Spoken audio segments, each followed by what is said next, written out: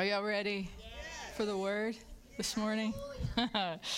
If you have a Bible, you can turn to John 17. And we're going to pray. As you pray, I don't want you to think of this time as, oh, I get to sit and just be passive. I want you to engage with the word of the Lord, because the word is alive and it's powerful, and the Holy Spirit is here, not for you to hear what I have to say, but to reveal to you what it is for you that he wants you to know this morning. Okay? So, Holy Spirit, we thank you for your presence, for your work,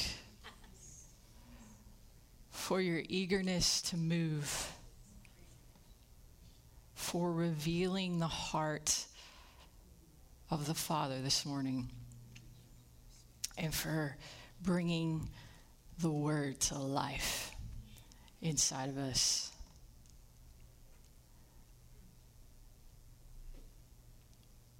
We thank you that you are here with whatever we need this morning. So we thank you for making us alive in your presence. In Jesus' name, amen. Okay. Do you ever think about what it will take for the whole world to know that Jesus is who he says he is? Wes is like, yes. For them to be fully convinced that Jesus is the Son of God. Now you might say, well, that would take signs, wonders, and miracles. And you might say, well, that's going to take love. And you might say, well, that's going to take an authentic faith. Or you might say it's going to take an encounter with the Lord. And all of those things are true. But they're all wrapped up into one specific thing that Jesus mentioned. And it's recorded for us in the prayer that he prayed on the night that he was arrested and taken to be crucified. Okay, so let's read in John 17, verse 20. Starting in verse 20, he says, I am praying not only for these disciples, but also for all who will ever believe in me through their message. That's us. I pray that they will be one just as you and I are one. As you are in me, Father, and I am in you, may they be in us so that the world will believe that you sent me. I have given them the glory that you gave me so they may be one as we are one. I am in them and you are in me.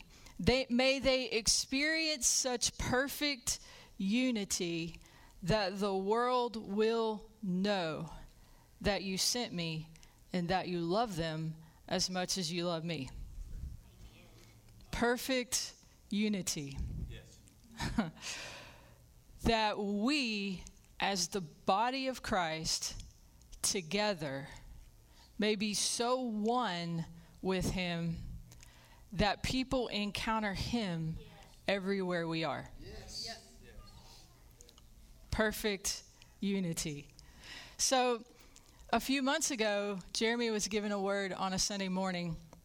And in that word, he said, it's time to unify and occupy. And we talked about it afterward, and we both agreed, hey, this unifying that God is talking about, it's something different than how we've ever thought about it before. Is that outside or inside? Outside. Wow. I was like, am I hearing ringing in my ears? So this unifying that God is, he's doing something and he's revealing something, and it's in a way that we've never thought about it before. Okay? So today I want to talk about what is perfect unity. And it begins in this relationship between the Father and the Son. It's that family relationship in heaven that Wes spoke about and explained so well a couple of weeks ago. It's the kind of unity or that realm of glory or that family relationship that exists in heaven that we've been invited into. Okay? It's the kind of unity where we walk in unity step by step with Jesus, just like he did with the Father. Okay?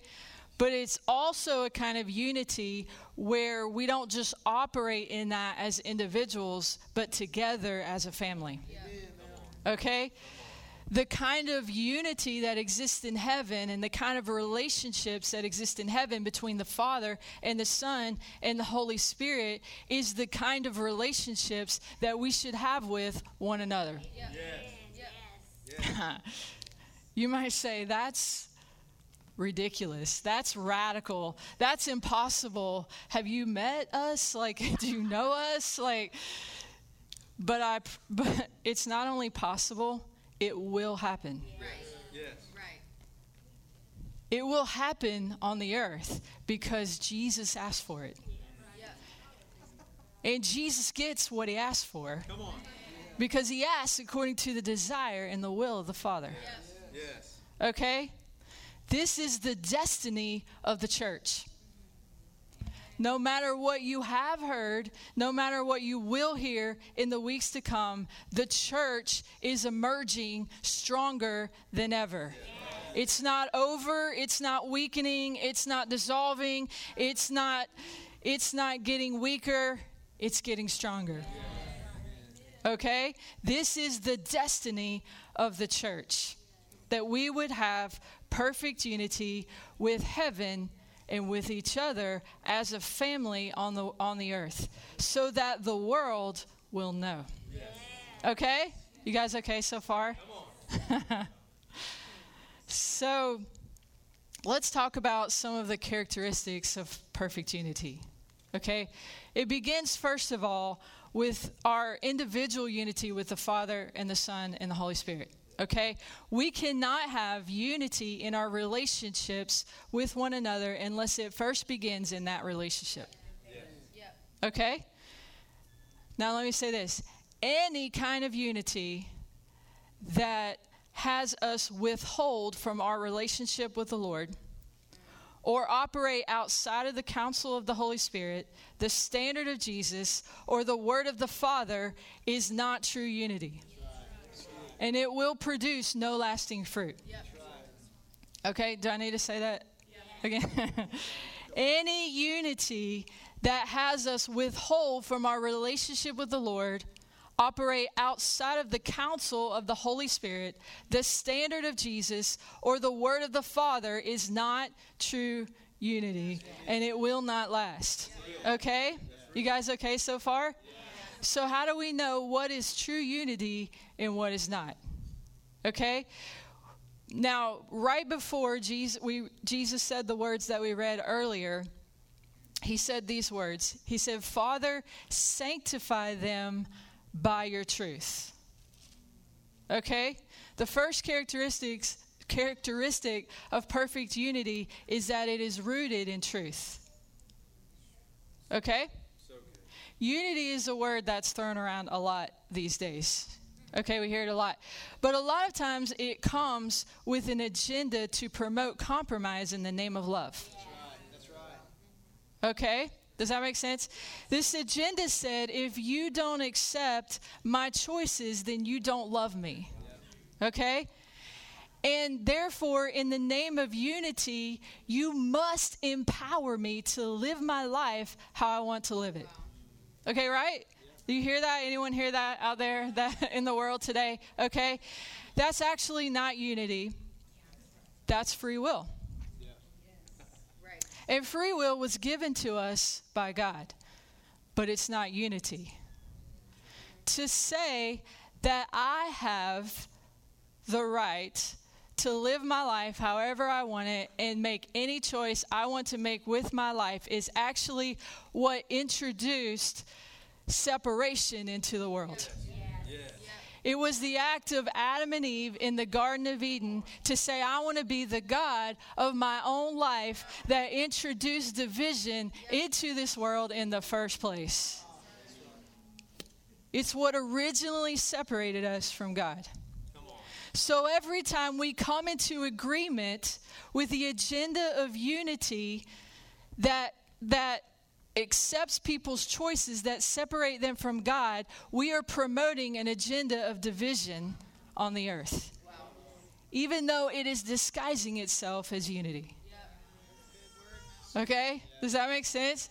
Anytime we come into agreement with accepting the choices of people that separate them from God, we are promoting an agenda of division on the earth.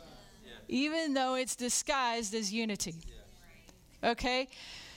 So when this unity comes, or when this division comes that's disguised as unity, the church has two main ways that we tend to respond. Okay? The first is that we come into agreement with the narrative of the world in the name of a false compassion. Okay? They claim that God is love. Jesus loved everybody and accepted everybody. It's not our job to judge people, so we must accept people and love them and allow them to define their own relationship with the Lord. Okay? That claim is not incorrect, but it's incomplete. Okay? The second response is that we pronounce judgment on people in the name of truth. And they claim that telling people the truth is loving them. But they lack love in their delivery of the truth. And they lack an understanding of true righteousness. Okay? Righteousness, this is where you just pay attention really close. Righteousness restores the standard of truth. Okay? So, for people, what that means is that righteousness restores the standard of the truth of who I am without sin. Yes. Before there was any separation from God. Righteousness restores the standard of the truth of who I am without sin. Yes. Do you get that? That's so good. Before it was ever separated from the Lord. Yes. Righteousness actually brings us into unity of God's opinion of us from the glory realm of heaven before we ever entered into the world of sin and made bad choices. That's why we don't understand true righteousness. And let me say this. If we are claiming that unity is accepting the choices that people make that bring them into separation with God because Jesus loved everybody, we do not begin to know the love that Jesus has for people.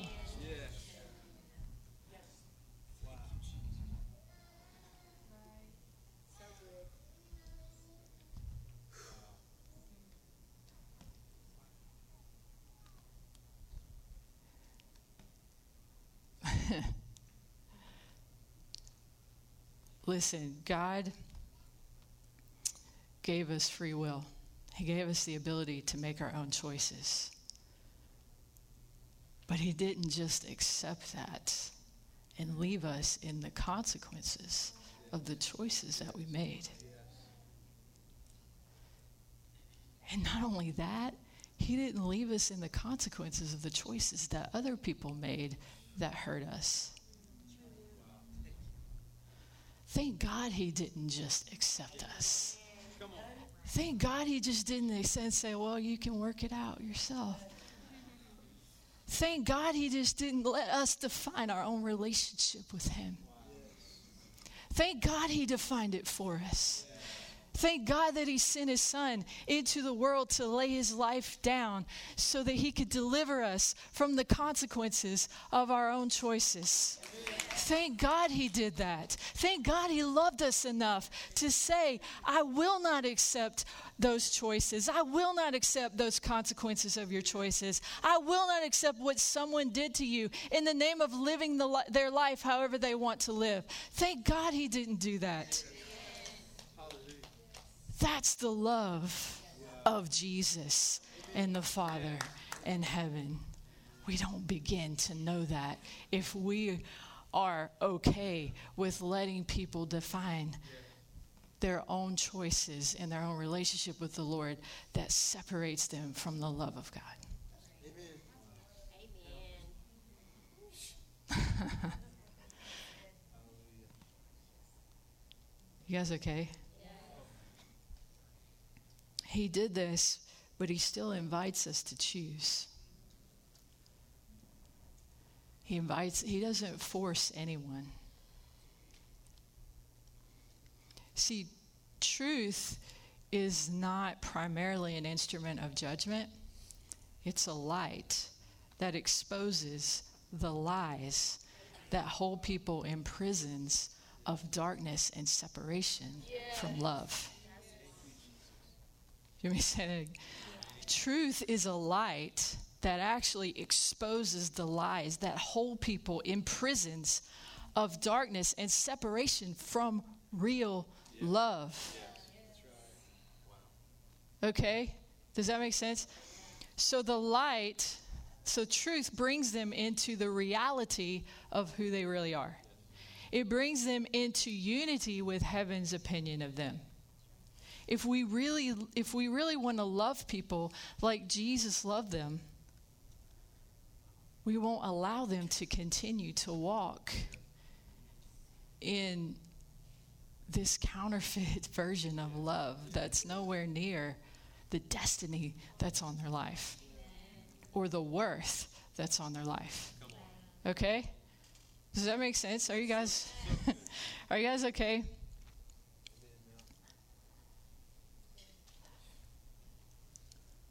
Who people are is not what they do. Okay? Who people are is not what they do. That's the big lie from the Garden of Eden. Okay? The serpent said, do, therefore you will be. God says you are, therefore go and do. Okay? So the enemy wants people to believe that their identity is tied to their choices. Therefore, if you don't love my choices, then you don't love me. And that's a lie. That's not how heaven loves. Okay? The truth is our identity is separate from our choices. Okay? So if we love like heaven loves, then we believe in people the way that God believes in us. No matter what you are doing, no matter what choices you make, no matter what any of that is, I see who you are. I love who you are. I believe in who you are. And I believe more for you than what you know about yourself. And I will believe it, and I will hope, and love always hopes, and love always perseveres until you believe it for yourself. Come on. So good. That's perfect unity.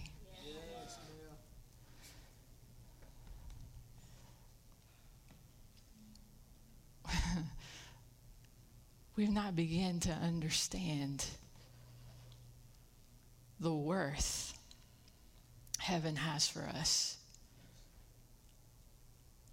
or how to tap into the unity of the heart of heaven for the way that they love and believe in people,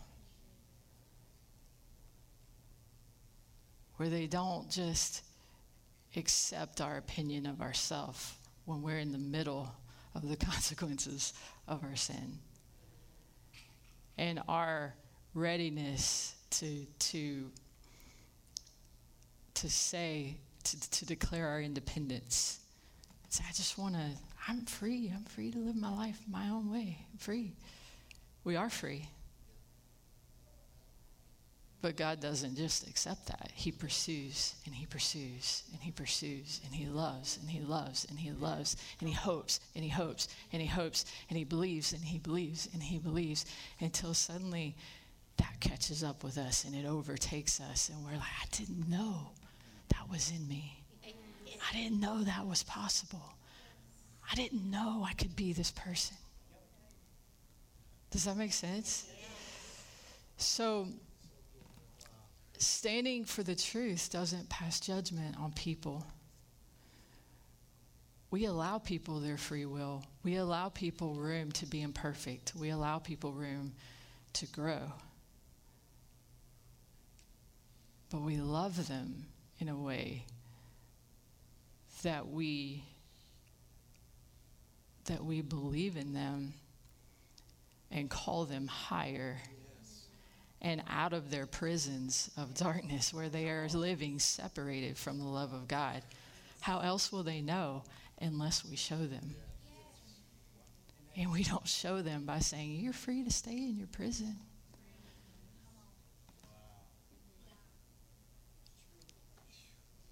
Because I love, ultimately that love is self-seeking. Because we don't want people to think that we don't love them. The truth is, we love more than that. Because it's not about me. It's about you. It's about them. It's about the worth that heaven has for them. Yes. So I have, I have another half of this to go, but I don't really think we're supposed to go there today. I might finish it another time. But I think we're just supposed to just sit in this. Just sit in this moment, in this holy. It's not about finishing a message.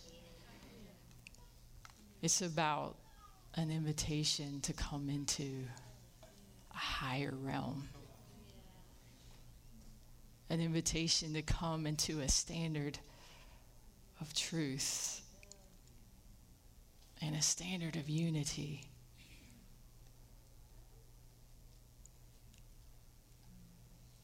Of heaven's opinion of us. That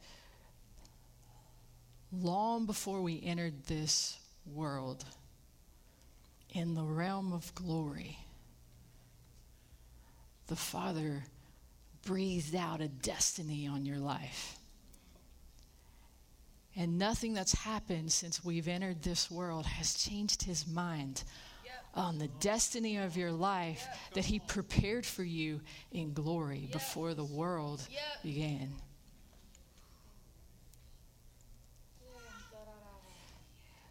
So there's just an invitation.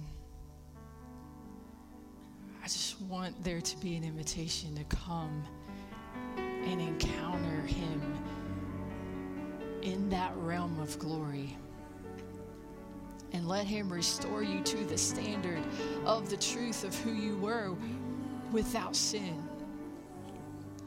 To the truth of who you were without wounds and without hurt. There's healing present today for living in the consequences of the choices that other people made that affected you.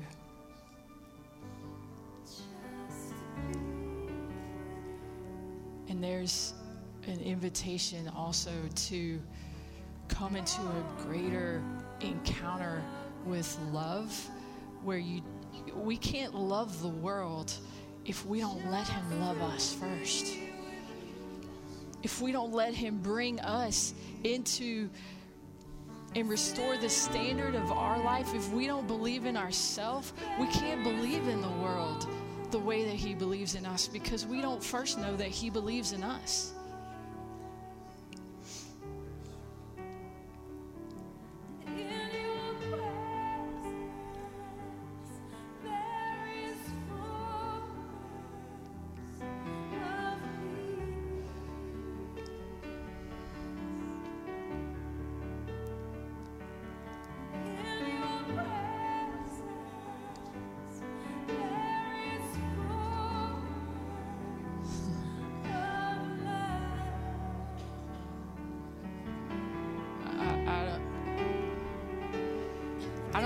This is a day to withhold.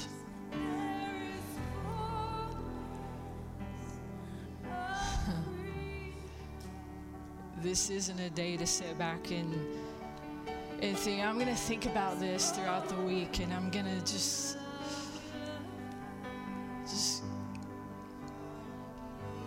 going to let it this. I think this is a day, there's an invitation to enter into a new realm of glory, not just for yourself, but as the body of Christ, to say, we will be a church that loves people too much to compromise or to allow them to sit in prisons of separation, to come into agreement with agendas of division, to be worried so much about what people think of us that we don't know how to lay our lives down for them.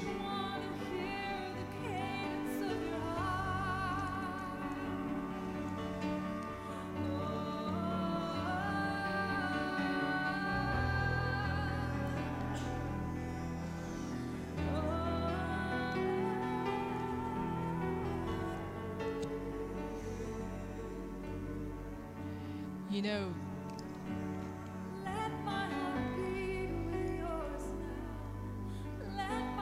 when the children of Israel entered Jericho, his instructions to them were to march around the city of Jericho one time for 6 days and do nothing and say nothing. And every day for 6 days, they got up, they assembled, they lined up, they marched around the entire city. They didn't say a word. They just went back to camp. Do you ever wonder why God asked them to do that? What's the point of that? I don't really know the answer, but I know something about the mercy of God. And I wonder if he was giving the people of Jericho 6 days, 6 extra days to surrender. 6 extra days to repent. 6 extra days to see the glory of God. If you wonder what he's doing in the waiting, it's his mercy.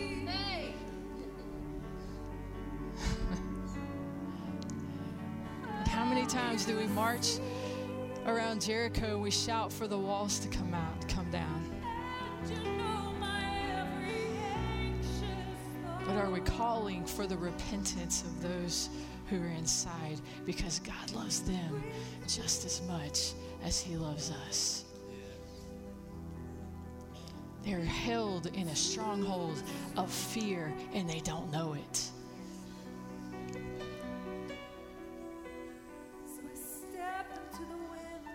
It's time to call the prodigals home.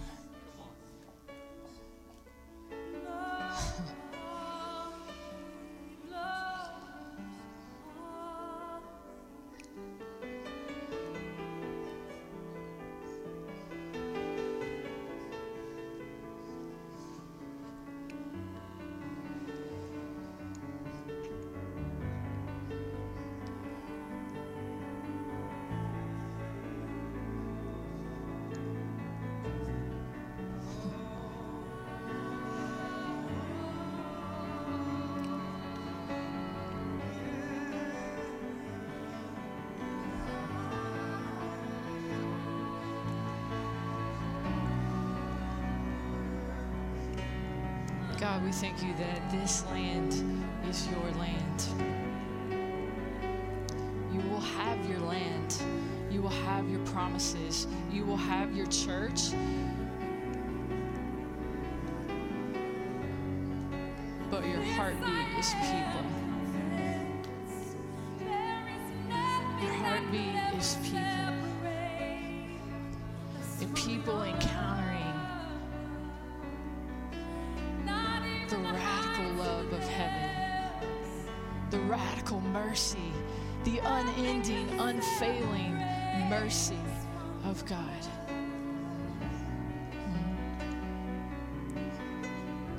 Thank you that you are bringing salvation to entire households. We thank you that for those of you who have lost loved ones, lost people in your family, we just declare the blood of Jesus over your entire household. And we call forth those who are living in prisons of separation and darkness. We call them into the light. We call them into the love. We call them back into the purpose for which they were created. We release the glory of God to remind them who they were, to restore the standard of truth of who they were without those consequences, without those choices. We thank you for the healing that you're bringing into every household, into every family, into every relationship.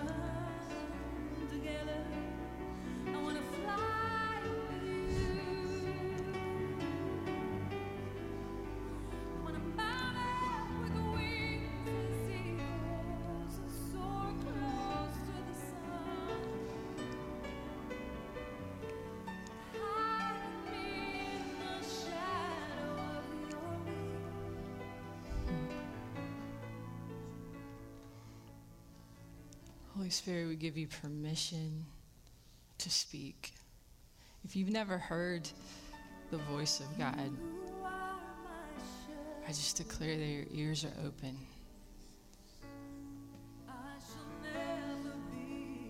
To hear his gentle whisper, to hear his words of life.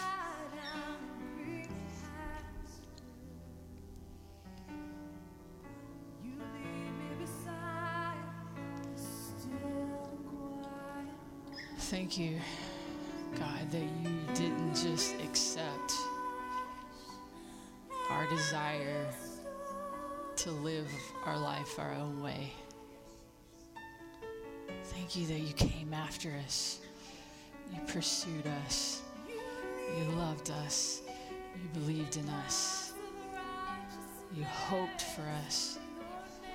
When we lost hope for ourselves, you hoped for us. And we are standing here today by the mercy of God. So we release that mercy out into the world who doesn't know what we know.